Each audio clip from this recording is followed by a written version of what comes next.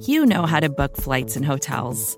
All you're missing is a tool to help you plan that unbelievable travel experience. That's why you need Viator. Book guided tours, excursions, and more in one place. There are over 300,000 travel experiences to choose from, so you can find something for everyone. And Viator offers free cancellation and 24/7 customer support for worry-free travel. Download the Viator app now and use code Viator10 for 10% off your first booking in the app. Find travel experiences for you. Do more with Viator.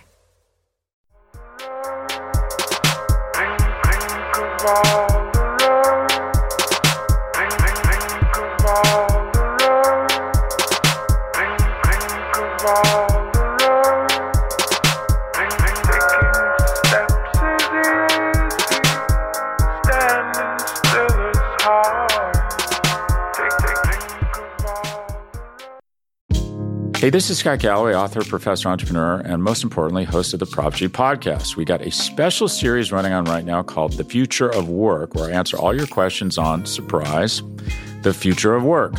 Questions including, what are we missing when we work remotely? Or how do we handle work-life balance when a major opportunity comes knocking? From the provocative to the technical, we're offering insights you won't want to miss. So tune in to The Future of Work, a Prop G Pod special sponsored by Canva. You can find it on the Prop G Pod wherever you get your podcasts.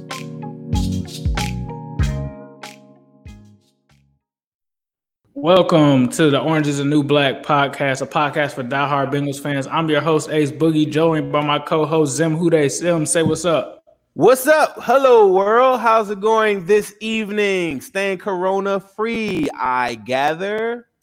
I hope so. So today we have a lot of items to talk about. We're going to talk about some of the interviews that went on with Dan Horde and Zach Taylor. We're going to talk about Sean Williams. We're going to talk about it all, the uniform changes, all of it. We're going to talk about Andy Dalton. So let's get it. So what do you want to talk about first, and where are we kicking it off with first? Let's talk about, we could currently talk about, at the very beginning of this, I've just been watching a lot of mock drafts, but more importantly, more than anybody that's crossed my radar is Mel Kiper, dropped his 4.0. He goes into the second round. I was told that it goes and gets offensive tackle. I think it's Jackson from USC. If someone has seen it, correct me if I'm wrong, because you need ESPN Plus to see the ranking online. They just did a special on ESPN probably about an hour ago. But in the first round, they talked about Joe Burrow, people not trading out of the pick. And I don't really have anything new to say about Joe Burrow, except you start hearing some of the stories. I heard about a bunch of stories of him in Ohio State. So there are a lot of non-believers that say that Joe Burrow wasn't a starter at Ohio State, but you hear stories about how he fractured his hand, how he was still competing, how he was still a warrior, how he was getting beat up in practice. You're hearing all these different stories. All the teammates, everybody saying that he's great. Everything is just, I don't know, it's just coming full circle, and I feel like we're really close. We're 9 days away at the time that we're filming this. I purposely screenshot all the negative comments all day on my phone, and I have a folder for them, for all the negative people that say that Joe Burrow isn't going to win here and all that stuff like that. And I'm working on a visual board. My wife got me into this thing too. So I have like this thing where I get fueled up by a lot of different things as I'm going throughout the day. I'm working on a visual board. Some of the most comments that just get under my skin the most, like I'm just kind of using them just to say later on, we're going to find these guys and we're going to say, what was that you were saying about Joe Burrow? Because I know that there's very few times in history that a quarterback, like if you just go back and look at Andrew Luck's of the world. The only team that I seen that had legit weapons was the Cam Newton team. There's very few times when the number one quarterback has this many weapons, and that alone makes me feel very, very, very optimistic about our future. Does that mean we're going to win a Super Bowl year one? I don't think so, but that's not how I'm judging our success, and I'm very excited about this. And in closing on my Joe Burrow intro here, Joe Burrow is a Lil Uzi Vert fan. If you all don't know, I've named my son Uzi. I'm the biggest Uzi Vert fan you will ever meet in your life. I think that this is already written and Joe Burrow is going to be like this. I already made Burrow babies clothing. I already got Burrow jerseys. So this is something that is just, it's all clicking, coming together. Joe Burrow's favorite candy is my favorite candy, caramel apple pops. If you guys are not familiar with caramel apple pops, go get some. Go Google it online. Charms makes it. It's the greatest candy on earth. And it's like I don't even eat sweets a lot. It's my one addiction that I just cannot stop eating. But Uzi Vert, Joe Burrow doesn't even tweet, and the only times that he tweeted was to retweet Eternal Take. And if you're older listening to this, you may not understand what I'm saying about Uzi Vert, but he is the rock and roll Led Zeppelin fusion of rap. It's like the changing of the guards, and that he's very meaningful in the rap game to me. And I think he's a very special artist. And Joe Burrow recognizes that. Not to take anything away from anything, and you might think that's weird, but I think it says a lot because Uzi Vert is a very aggressive and very, very, very you know what I'm saying? I don't even have a word to describe it. He's a very polarizing force. And the fact that Joe Burrow says that he turns up to that before a game is all I needed to hear. Like, that's my favorite artist. Like, come on. It's already written, bro. Right. They said Ace go punch the bag one time for it. I will do it by the end of the show. I'll go ahead and punch the bag in the back. We've got the Steelers punching bag in the back. Someone asked me in the comments a week ago to put one in there. One question that we have from the super chat through my guy Rick, man. What's going on, Rick? I appreciate the nice sentiments that you've given us here. What will be the order of the AFC North in 2020? I think from my perspective right now, depending on how things go into the draft, I really have to see how things shake out with Burrow and how they address the line and the defense. But if I had to give you an answer today, Rick, right now, I still would probably put the Ravens at number 1. I think the Bengals are number 2. I think we're followed by the Cleveland Browns. And I think that the Steelers, it's tough. It could actually be between the Steelers and the Browns. But right now, I'm going to say the Browns just because we don't know what Ben Roethlisberger is going to come back looking like off of that Tommy John surgery. Now, Steelers fans are probably going to hate me because they're going to be like, we went 8-8 last year. But I think that is going to be crucial into what next season will look like. Zim, if you had to give an order of what the AFC North would look like in 2020, what would you say? I'm very superstitious about this type of stuff, right? But I will say that the Bengals will not be in last place. Okay, that sounds good. The Bengals will not be in last place 2020. It is pretty early. This is arguably, like, I could argue talent-wise, the AFC North has 3. I mean, I don't even want to include the Bengals, but the AFC North has 3 the 3 teams that had the most talented roster in football. You could easily have an argument that the Browns, although they may not have the best organization and everything like that, but the Browns, the Steelers on defense, and the Ravens all around probably round out the top 10 in the AFC. Not even the AFC, the NFL. And then we're in the same division as them. And I'm not naive. I'm not naive to think that our roster could compete with the talent level of it. But I do believe that there is one ultimate, tool that it doesn't matter if your talent level is the very best. And if you have one of the top 5, top 10 quarterbacks in the NFL, it will catapult you to the top. And we see it every year. The Seahawks never have the most talented roster, or they did back in the Kaepernick days in that era, whatever. But they don't have the most talented roster currently right now, and I feel like they never do. But they always have Russell Wilson, and I think that's what the X factor that Joe Burrow could be, like coming out the gate. Right. I think when you spoke on Joe Burrow earlier, I think we've heard a lot of things this week. We saw a lot of his personality on display with the Joe Burrow 360 that was introduced by NFL.com, where we got to hear from his high school coaches, and they told interesting stories, just like Joe Burrow apparently received a second-place trophy and threw it in the trash, completely threw it in the trash, didn't want it, and also was given back that trophy and then disfigured the trophy because he was not cool with second place at all, which that's what I love to hear coming in for a guy that's going to be a rookie. And then you also hear about his fiery personality, seeing that come in against a team like the Steelers. I can't wait for that to happen. Shifting gears, there is another question in the chat from Wolf King 513. What are we doing with Dalton? That is one of the topics that we wanted to hit on throughout this show. In terms of Dalton, from my opinion, I think that the Bengals really kind of, in a sense, botched this entire transaction because they waited and tried to hold their cards and hope that they could squeeze, in my opinion, I think, a higher draft pick out of the Chicago Bears, and the Chicago Bears pretty much hit them with their poker face and said, well, we'll raise your Andy Dalton and Nick Foles for a lower draft pick. And I think that that's what they went with. So this has kind of put the Bengals in a situation where they have one or two options, right? You can either release Dalton outright, which could be on the way, or you can stall and wait and hold him on the roster and make things very uncomfortable for your new rookie Joe Burrow and hold him into the preseason and wait for one of those teams or one of those quarterbacks to go down with the injury. That's the only time that you will have any kind of leverage when it comes to Dalton. But as we talked about before the show, me and Zim kind of talked about that post that Andy Dalton put up with him throwing in the backyard with his kids. Is that just a social distancing post? Does that mean that something is on the way? I'm not sure. Zim, what are your thoughts on Andy Dalton?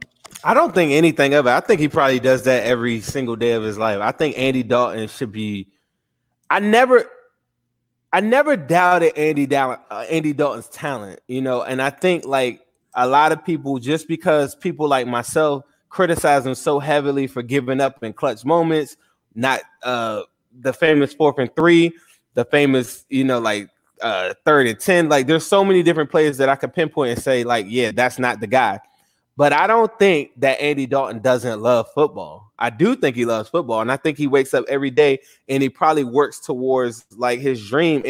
And I think he's probably walking around with a chip on his shoulder. And I just think he's working out like every day. And I don't think the Bengals told him to do it. I just think that did somebody say I have a bra on?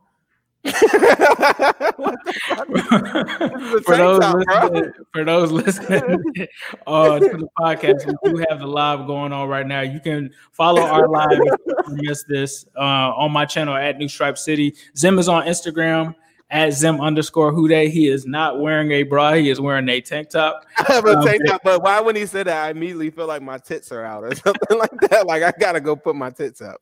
All right, look. But Andy Dalton, I feel like loves football.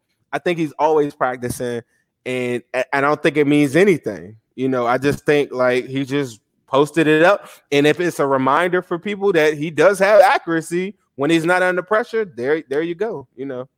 Right. Speaking of under pressure, we talked about the offensive line. And Zim, you had a list that you had together of some offensive lineman rankings. And obviously offensive tackle, offensive guard possibly are going to be options that the Bengals are going to be looking at, right? That's if you had to point to some weaknesses, offensive line has to be at the top of that list, especially with you going after a quarterback and a franchise quarterback and Joe Burrow. So if you could, Zim, please give me your rankings and your thoughts on this draft class for some of our fans that might not be aware of those linemen, because you definitely have a great list that you put together. Okay, and there's two guys that are not on this list that my DMs. I mean, I think people think that I'm gonna block them if they like talk trash on my page, so they like DM me and be like, man, no disrespect, but I'm gonna go over my list.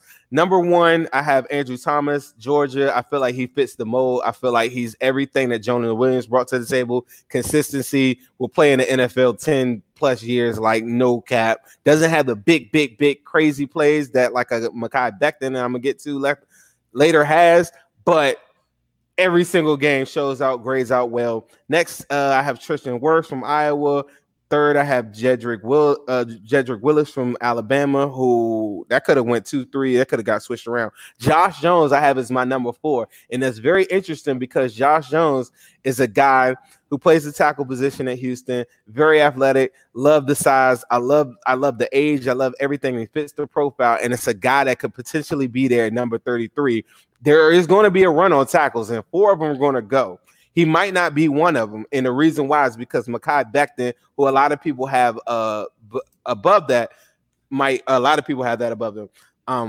he might go there, and that's what will make Josh Jones fall to us. Ezra Cleveland, I have after that, who graded out so crazy at the combine in every measurable possible.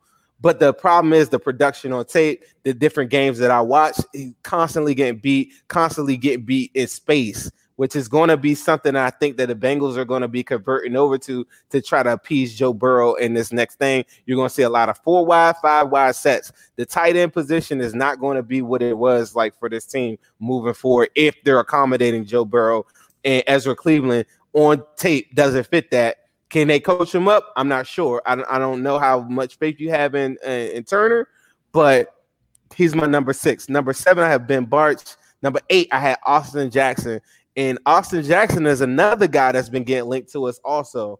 And it's a guy I wouldn't mind taking at number 33. There's so many guys right there at the top of that second round. It's so hard for them to Drew sample this. Like number 9, my number 10 was Jack Driscoll, and that's only because I posted this too. I feel like he's the most slept on lineman in this draft. He gave up a total of like 20 pressures his whole entire collegiate career. Like the guy is super, super consistent. He got hurt, and I think because he doesn't have a lot of splash plays or whatever, like I watched him against the best of the best at Auburn, and he held his own every single time. And it's a name that I don't really hear that much.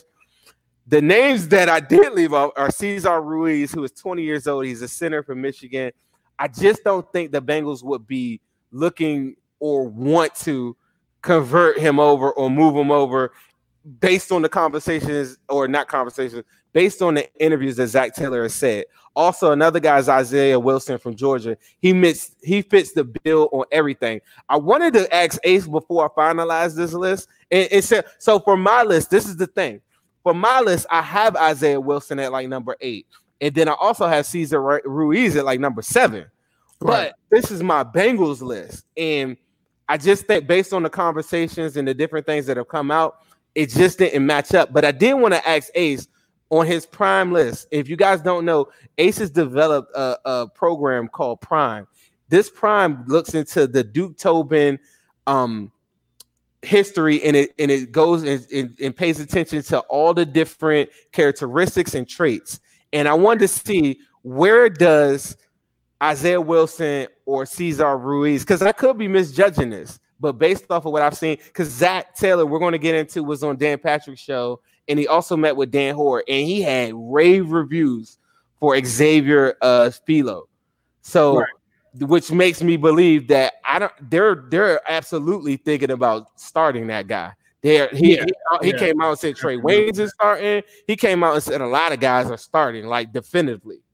Right. Su'a-Filo, I think, like you touched on, definitely probably has that right guard spot on lock. In terms of Isaiah Wilson, looking at his prime score, he's sitting at a 4 out of 5. So that's extremely high. If you're looking for a comparison of someone that he would be higher than, you talk about Mekhi Becton. They actually would have him as higher than someone like Mekhi Becton, who comes in at a 3.86. So it's still pretty close, given what kind of round grade they have on those guys. That could determine which way that they go with that.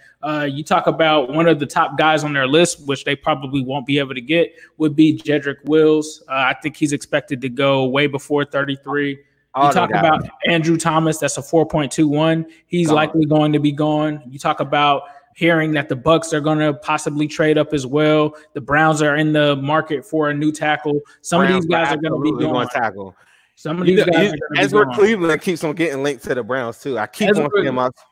Ezra Cleveland actually comes in at a 4.31, so he's up there as well. PFF believes that he's a 4th round projection, but you have to kind of take these projections with a grain of salt. I trust PFF just because they work with the team, so maybe they know some insight that we don't know. But right now, he is somewhat higher than some of those other guys that I named as well. So I think when you look at it all together, Tristan Wirfs, he's probably gone. You look at Jack Driscoll, he's another guy that could appeal to them. Lucas, that's who I'm saying is my number 10. Gotcha. Also, Lucas on my list. A lot of people kept on. Yeah, that's the third name. Lucas Nguyen, Isaiah Wilson, and Cesar Ruiz are the 3 guys that I kept on getting. Like, why is he not on your top 10? And so what I was going to ask you is, do you have, like, based off the Prime, can you share your screen, or can you just tell us what is the 10 most viable options that you think the Bengals would be saying from offensive line? We didn't talk about this before this, but I didn't know if you had that already like ready to go. Yeah, I do have it up. If we're talking in terms of tackles, I could go by the prime score, or I could go by the round. So if we're just going strictly off of like the highest prime score, Jedrick Wills still is the number one guy. He's there at 4.50. After him, you actually have a guy by the name of Prince Wanego-Tega. That's another guy that could be. Man, we dropped that on our live last week. Yes, we actually did pick him up on our live as well. That was on third. There's a gentleman by the name of Copeland Mikvitz, I believe that's his name. He's a guy that's a late round pick. So, if they were to take two tackles and they wanted to pick one later, you probably hear that guy.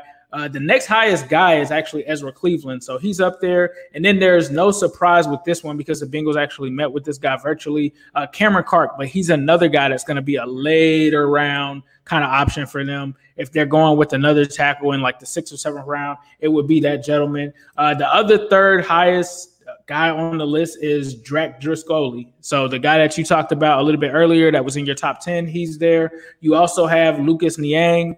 Followed by him, he's got the 4.23. Then you've got Andrew Thomas, Josh Jones, Tristan Wirfs, Austin Jackson. So a lot of these guys really fit that mold. If you're looking at guys that don't fit the mold with the lowest scores, you're talking about Kyle Murphy, you're talking about a Matt Parrott, you're talking about a Mekhi Becton. Surprisingly does not fit their mold. He's at a 3.86. So you're talking about Mekhi Becton. If anybody has seen anything about Mekhi Becton, he kind of reminds me of I cannot think of this guy, and I'm so mad at myself. But he has these big splash plays where he's absolutely just knocking guys over, and like not even in a standard run play. Like I mean, it just in a standard blocking transition, not even like a zone thing, nothing where anyone is like interweaving or anything like that. Just knocking guys out and pancaking them. He has these big flash plays, but he has these plays where he just takes off. Like right. And when I'm looking at it, it looks like his weight isn't where it should be in terms of what the Bengals like at right tackle. His body mass, his BMI isn't there. His arm length is a little bit shorter than what they have traditionally looked at. And then you look at his age as well. So those are all factors that kind of go against him there. In terms of guys that it works for, like let's say, for instance, we're talking about Lucas Niang. You look at some of the strong points are they have drafted linemen from his conference. They have drafted someone from his school. You talk about that BMI. He's the perfect size that they like there in terms of height and weight. He also has the hand size that they look for as well. So a lot of arm length things, a lot of things that are really like important. He's kind of checking the boxes on. So that's what, for the most part, makes up some of these metrics in prime. And it's funny that we talked about this because when I was watching the NFL Network, it seemed like they were doing something similar to prime in terms of an athleticism score, productivity score as well. Outside of that, I know you also had a linebacker list. I'm going to get to the linebacker list in 1 second. I want to go over some of these things real quick because I don't want to. I told everybody to come on here in the live and talk to us, whatever. Andrew Humphrey, what's up, bro? Edward Riddle, he said he wanted us to talk about Stephen A. Smith. I've been doing this thing where I'm not shedding light on all these people that are talking all this craziness that I don't even know if it's clickbait anymore. I just think that people are just misinformed. Yeah, I definitely feel you on that. Just to briefly touch base on it, because like Zim, I agree we shouldn't really give these guys any attention, especially when you're talking about a guy in Stephen A. Smith that thought that Hunter Henry was playing on a Monday Night Football game when he was deactivated for the season, and talk about and reference guys that weren't even on the Chiefs at the time that he made that reference. To me, it's all about spreading a narrative to try to get Joe Burrow away from the Cincinnati Bengals. The national media, in terms of some of the bigger memberships, I can't speak for all of them because we are friends with some of them on Twitter, but you talk about the talking heads like the Stephen A. Smiths, the Colin Cowherds, those guys, literally they kind of all have this agenda for these players to play in big markets because it's more beneficial to them. There's more stories that they can write. There's more people that they can access, but you kind of really essentially see through the flaws when they talk about and reference the Miami Dolphins being a good football team, because they're not. They're complete trash. I live in Florida. The Miami Dolphins are complete trash. They're not a good organization. They had a guy that was one of their offensive line coaches that was disbarred from the team from being on drugs. So we'll just keep it that because this is a PG-13 show. But this isn't a model franchise at all. So when you talk about instead of going to the Bengals, going to the Miami Dolphins, you clearly know absolutely nothing about the Bengals. And Stephen A. Smith, I think that a lot of people realize that gets Bengals fans tense and it gets us to pay a lot of attention to it. So like Zim is saying, I think that we should start to tune out the noise, and it's all complete trash. Honestly, it's complete trash. And this is coming from a guy that's a Steelers fan. So what do you expect? He's probably scared about what Joe Burrow is going to do to Big Ben and his quarantine body, pounding powdered donuts right now. So don't even focus on any of that stuff. It's just noise. The Bengals will be picking Joe Burrow. There will not be a trade. Zach himself is already. The Dolphins came out and said that they don't have any aspirations of giving up that much because they're trying to build a better roster and they can't see themselves giving up multiple first-round picks for one guy. And Zach, like you were just saying, said if a team is willing to do that, then it verifies what we think about our guy. And that guy's got to be Joe Burrow, right? Like, who else are we talking about? I told my wife that same thing, and she said, yeah, that just verifies, like, why would they trade it? If everybody wants this one guy out, that would be silly for y'all to, like, give it up. And she knows. Hey, you're talking about a guy that Gil Brandt just came out today. Sorry to cut you off, but a guy that Gil Brandt came out with today saying that he compared Joe Burrow to Peyton Manning. So for me, am I going to take the advice of somebody like Colin Cowherd or someone like Gil Brandt that has the experience of 20 to 30 years of scouting experience? I'm going to go with Gil Brandt, honestly. I think Joe Burrow's better than Peyton Manning. I don't think he'll ever be able to be Peyton Manning, like, because there's only one Peyton Manning. But as far as like his ability to extend the play, Peyton Manning never. Ever. I would be happy if he could be anything close to Joe Montana, Peyton Manning, or Tom Brady. I would take a pinch of that. The two, if anybody out here has any doubt about Joe Burrow, and you just think like, I don't know what you could think. The number one person that you could look at and say this is how he plays is maybe to me the floor would be Tony Romo. That's the floor. Right. Like he plays like that. In the ceiling, or maybe he can eclipse the ceiling, is Steve Young. If you look at those two players, and I'm not comparing Joe Burrow, a college prospect, to either one of those two players, but there is no bone in my body that thinks that he won't be exactly on the small side what Tony Romo did for his team and for that franchise. We talking about just the playoff win and stuff like that. Like that's easy work. Joe Burrow won't ever be like, once we get that, we won't even remember the fact that Joe Burrow will be judged so much more heavily than you all realize. Joe Burrow could win a Super Bowl, and people 4 or 5 years from that will still be like, man, he ain't did it. Like, look at like the decline of a Joe Flacco or somebody like that. Like, it's not far-fetched that these quarterbacks win really, really big, and then a couple years later, like, I mean, look at Cam Newton. You know what I'm saying? Like, this guy's the MVP, but people are treating him as though, like, even him with a bum arm isn't better than 40%, if not 50% of the starting quarterbacks in the NFL. Even a Kaepernick, like all these guys. So to me, the floor is always going to be like Tony Romo because he plays on that level. But that's a pretty good floor. That's a pretty good floor. But it depends on how you expect it. If you're going to be one of those guys that's going to be judging Joe Burrow for his whole entire career based on the success of Chase Young or any of the other quarterbacks like Tua or anybody in this draft, then we'll see. You know, it's all about the fit. It's so many other different factors that have to happen. The Bengals have to, as an organization, better themselves. They have to put the resources around them. So when we're talking about the number 33 pick, I've really, since we did that live the other day, I always play this one thing in my head about when Marvin Lewis left. He only did a couple interviews where he even mentioned the Bengals, but he always said, and he said this twice when he did like a little thing on NFL Network and ESPN, he said they have to fix the line. And from a defensive specialist like a Marvin Lewis, for him to say that, that's very telling to say that they were super, super limited. Andy Dalton, a lot of people brag about how fast he gets the ball out. is because they're super, super limited on what they can do, what they can run, and how predictable it'll be, especially on third down when teams can absolutely destroy you when they know you're going to pass. The biggest dilemma that the Bengals have had in the last couple of years is the offense has never produced to the point where you could just have Carl Lawson in a third down situation in a NASCAR package. Their biggest problem is the defense always looks a lot worse than what it really is because they're always playing from behind. So he still has to play gap integrity. He still has to set the edge. He still has to do these things. Teams like the Chiefs go up 20 points on you, they're flying upfield. They're killing quarterbacks. It's time to go. It's time to eat. But Bengals have never led with that. So defense wins championship, guys.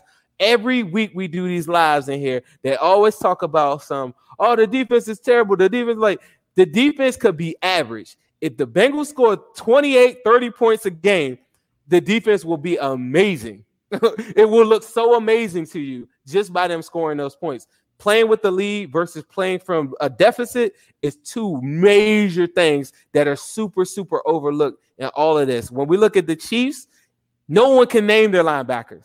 And when you do name the linebackers like a Ragland, who they don't even have, they don't even use in the way that you guys are saying that you need a linebacker. That's why I was telling Ace before this, the next part of this is I think one of the most underrated signings of this thing is Josh Bynes. Me and Ace both have PFF, and I was looking at his grades compared to like Chiefs linebackers or any of the top linebackers. Josh Bynes grades out in the top coverage portion and never graded under 75.5, which is very, very high for a linebacker this past year in all of his games.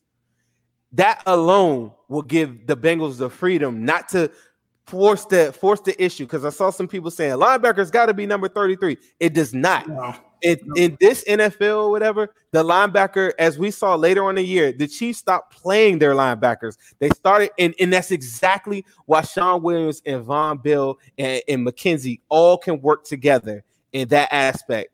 And it's going to be really fun. As Zach Taylor said, it's going to be really fun because they're watching that and they're seeing these different things. So everybody wants a Ray Lewis, but Ray Lewis don't come out every year. The guys that I thought were so amazing, even if you look at what's the kid from the Bears, what's the linebacker that just got that was considered like maybe the next. I know who you're talking about. The name doesn't even pop off like that, right? Because there's only going to be so many elite linebackers, and when you get one, it's going to be a force to be reckoned with. But to go reach for that, to me, linebacker and running back are the two least valuable positions in football. Yep, you were talking about Roquan Smith, but Smith. So he was Ray Lewis every year ago in the draft. I agree with everything you said there. In terms of linebacker, I think the earliest that they should look at one is third round. You look at Jermaine Pratt last year; he was a guy that they got in the mid to later rounds, and they came out pretty good on that end. So some of the guys, I'll let Zim tell his list, but for me right now, in terms of prime, some of the guys that stick out at the top of that list that I would love to have personally, especially after watching this film, is Logan Wilson from Wyoming. He's the highest guy on the prime board at a 4.73. He's expected to go in the third or fourth round. That I think would be perfect. Unfortunately, the second guy after him is another guy that I really like. Unfortunately, he got injured during the season, and that's Marcus Bailey from Purdue. 4.61. I'd love to take a 6th round flyer on him, similar to what they did with Rondy Anderson last year. I would love to see that. You also talk about Zach Bond of Wisconsin. Yeah. More of a versatile linebacker, has been more of an edge rusher, but could be the perfect guy in terms of that transition to the 3-4 that people have been putting out there that the Bengals may be switching to. But he's also a guy that does have some cover potential, which sounds crazy because this is a guy that is an edge rusher, but also has that ability to cover as well, the athleticism. He was projected to be a late first round, possibly second round, at least locked. Now it comes out that his urine sample was diluted, so that could push him back. So that's a guy to keep your eye on. And excuse me, Ace, Adam Schefter came out and said this about a couple hours ago because it was a diluted sample and it wasn't part of the new bargaining agreement that could penalize him. He doesn't see him dropping. That's what Adam Schefter said. Cool. So if Zach Bond does make it to 33, that's probably a pipe dream because I think that he could go in that late first round area. You also have some other guys that make the list. Evan Weaver, that's a guy that could be in the 6th round. And when I listen to some of these other podcasts and some of these draft analysts, the first thing that I heard before I even did prom was that there's not much of a difference between a guy in the 3rd round and the 6th round. And after doing a lot of this research, after looking at a lot of the metrics, I feel that rings true when it comes to getting past a certain crop of guys. There's not really that much of a difference between some of the guys in the 3rd round versus some of the guys in the 6th round. You guys were on here last week where we took Willie Gay. That's another guy that's pretty high. We talk about a 3rd round grade there. Malik Harrison, another guy from Ohio State, he's got a 4.29 grade as well. So there's a lot of options that the Bengals could be looking at with these guys, and they don't necessarily have to take a Patrick Queen that early. They don't have to really jump out the window and do that. And Kenneth Murray, in my opinion, he's not good against the run. He might be a decent coverage linebacker, but he, to me, isn't worth, in my opinion, the 2nd round pick versus us getting someone like a Josh Jones. I think Josh Jones brings you a lot more value than a guy like Kenneth Murray would. But with that being said, Zim, let's go ahead and get into your linebacker list, and then we can try to wrap up here as well. We're at 35. Ryan McKeon, he keeps on saying, and he needs to clarify, there's not a lot of starting positions open. There are on the offensive line. So he's saying, bro, stop what? He's replying to someone in the chat. So it seems as if someone, I think, is saying that we should either trade up or something like that. And I think he's saying that we don't have enough picks or something like that. I'm not sure exactly. We might not have a lot of picks like the Patriots have 12, right? But I will say this. We have a big advantage in this virtual draft is that we have the first pick of every single round. So we don't have this rush, frantic pace to our drafts. We have a whole 12-hour, 18-hour period in between nights where we're actually phoning phone calls. We're resetting our board. So the Bengals have this is the ultimate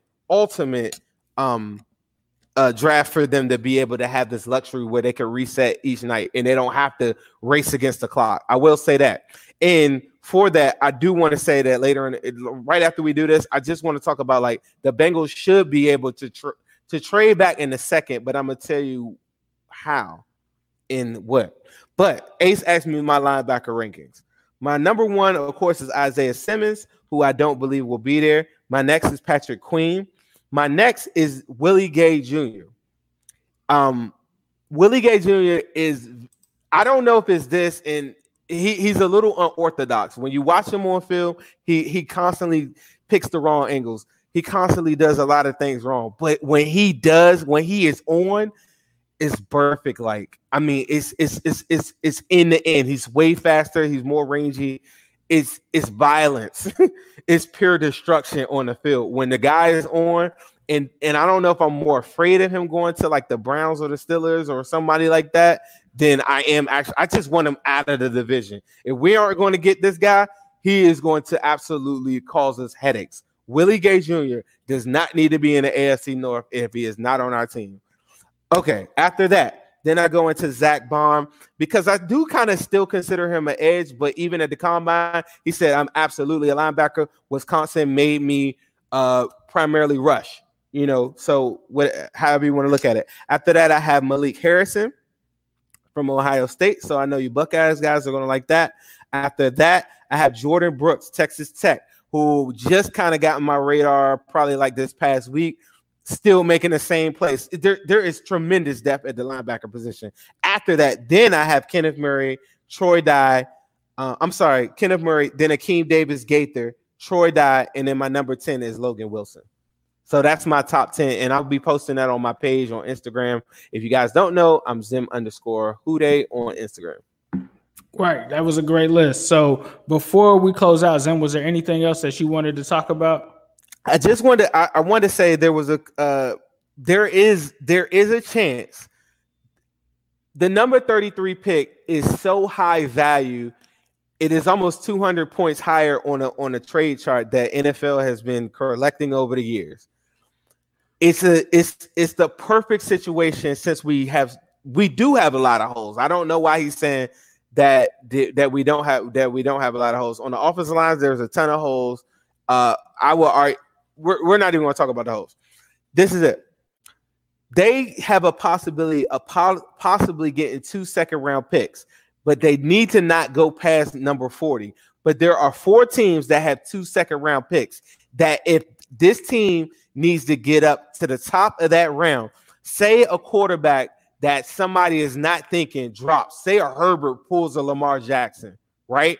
Overnight, like something crazy, Jordan Love, somebody that should not be there, Eason, or somebody that's a quarterback primarily that a team is really, really in need of or planning for their future.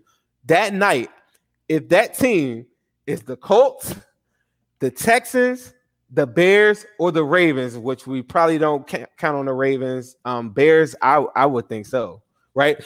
But those teams, because Texas now, Deshaun Watson's now getting caught in a bunch of trade rumor stuff. But that's not, don't pay attention to the team. Pay attention to the fact that these are the 4 teams that have 2 second-round picks. When I look on the trade chart, the 33rd pick is slightly higher than the point values that these 4 teams have. But if someone like a quarterback or somebody that they really, really consider elite is sitting right there, the Bengals have an opportunity to possibly turn that into 2 second-round picks. But there is no circumstance, there is no scenario where they wouldn't come back and get a second-round pick that doesn't go past 40. So you're trading back 7, 8 spots at the most, and then you're picking up another 3rd-round pick. And a lot of these guys that we talked about today will be there in the 3rd round. And so for me, it's almost a no-brainer, because even when we go through these tackles and we could go through the guards and we can go through the linebackers, there. When I said earlier in the pod, I said that it'd be impossible for them to Drew Sample to pick. Every time I do a mock, there's literally, like, after I pick when I'm on the clock at the 33rd pick, there's literally like 12 to 15 guys that 10 to 12 guys that I would pick right at the 33rd spot. If I can do that and trade back and pick up another 3rd, I mean, to me, that's a no-brainer, bro. Right. I think I have to agree with that. Like, depending on who's there, right? If it's a Del Pitt or if there's a Josh Jones, I think that you have to. And let me not get things misconstrued. It's likely that Josh Jones isn't going to be there. So let me not sell you guys on this fact that Josh Jones will be there. He could, but say he isn't. But say he isn't. Look at all them guys that we just named on our list. Right. It's gonna be 2 or 3 of them dudes that's there that everybody would take. Austin Jackson, Isaiah Wilson, Cesar.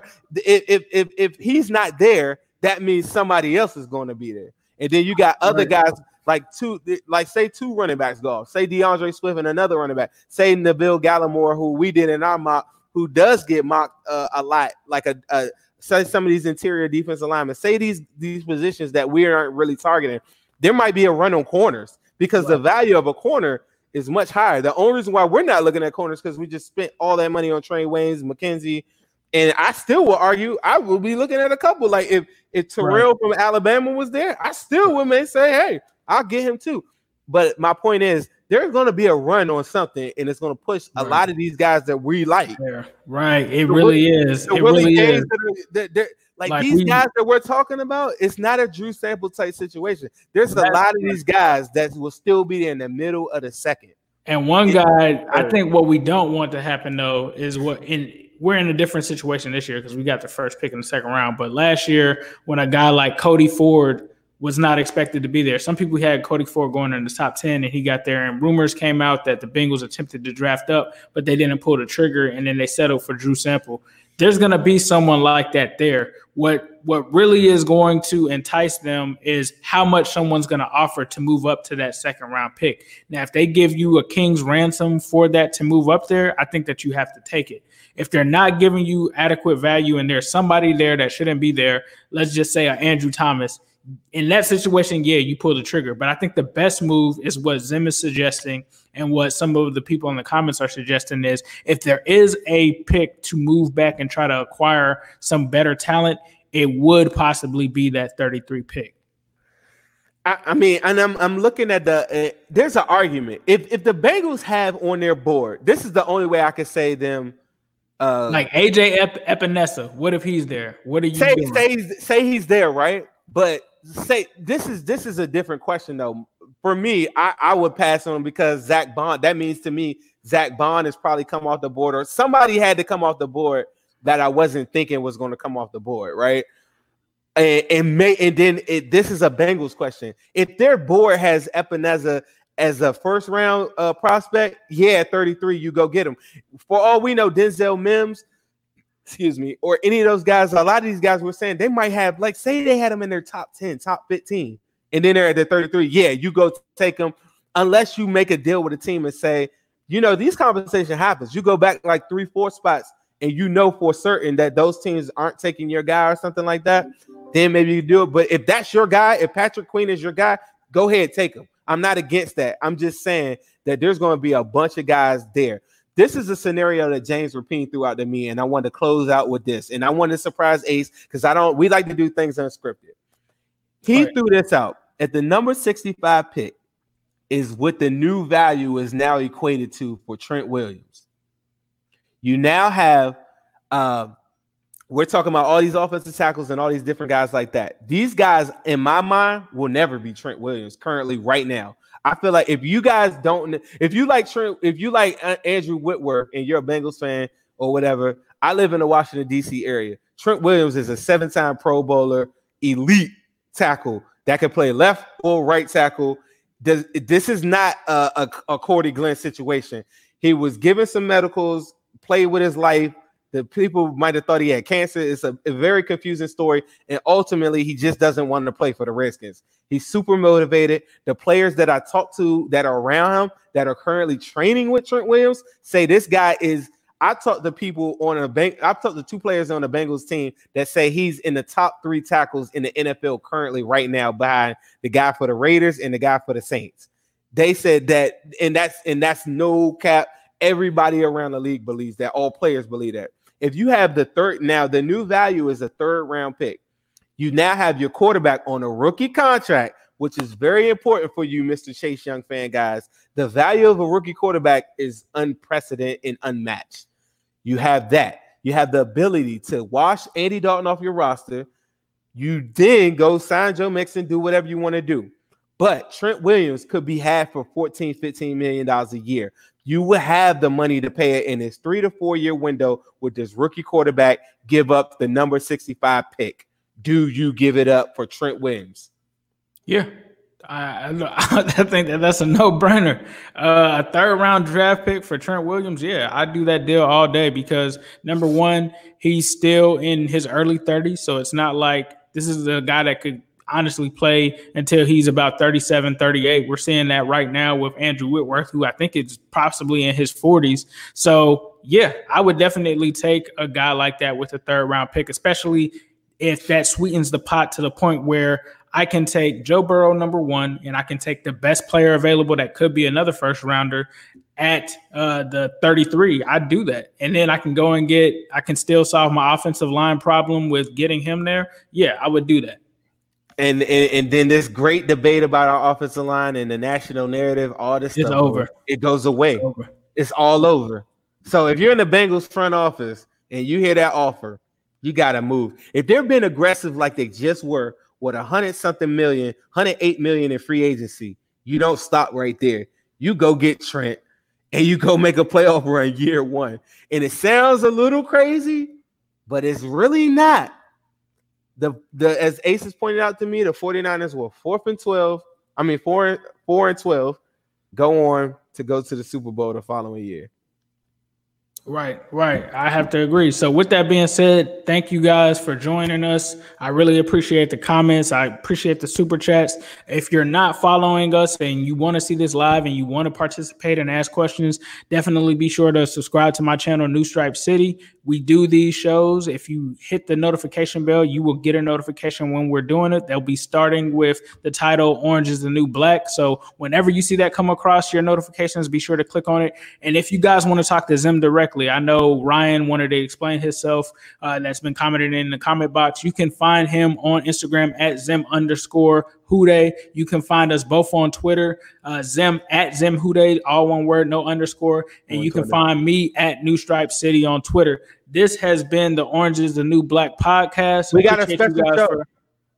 We got a special show coming up. You're going to tell them we're going to be collaborating with all of the Cincy Jungle Syndicate, and everybody is going to get together and create the force of Power Rangers. You remember when Power Rangers would get together, and I never really watched a full episode, but they would all get together, and then they would do something spectacular. And I think I'm kind of like the White Ranger, because wasn't he like the most lit Ranger? Yes, he was. All right, I'm the White Ranger, and we're all going to get together, and we're going to create this crazy force with Matt Minich, John Sheeran, and Anthony Kazenza. And it's coming up soon. We're going to do a draft special. Who Dey? Who Dey? More to-dos, less time, and an infinite number of tools to keep track of. Sometimes doing business has never felt harder, but you don't need a miracle to hit your goals. You can just use HubSpot, because their all-in-one customer platform can make growing your business infinitely easier. Imagine this: high-quality leads, fast closing deals, wildly happy customers, and more benchmark-breaking quarters. It's not a miracle, it's HubSpot. Visit HubSpot.com to get started today.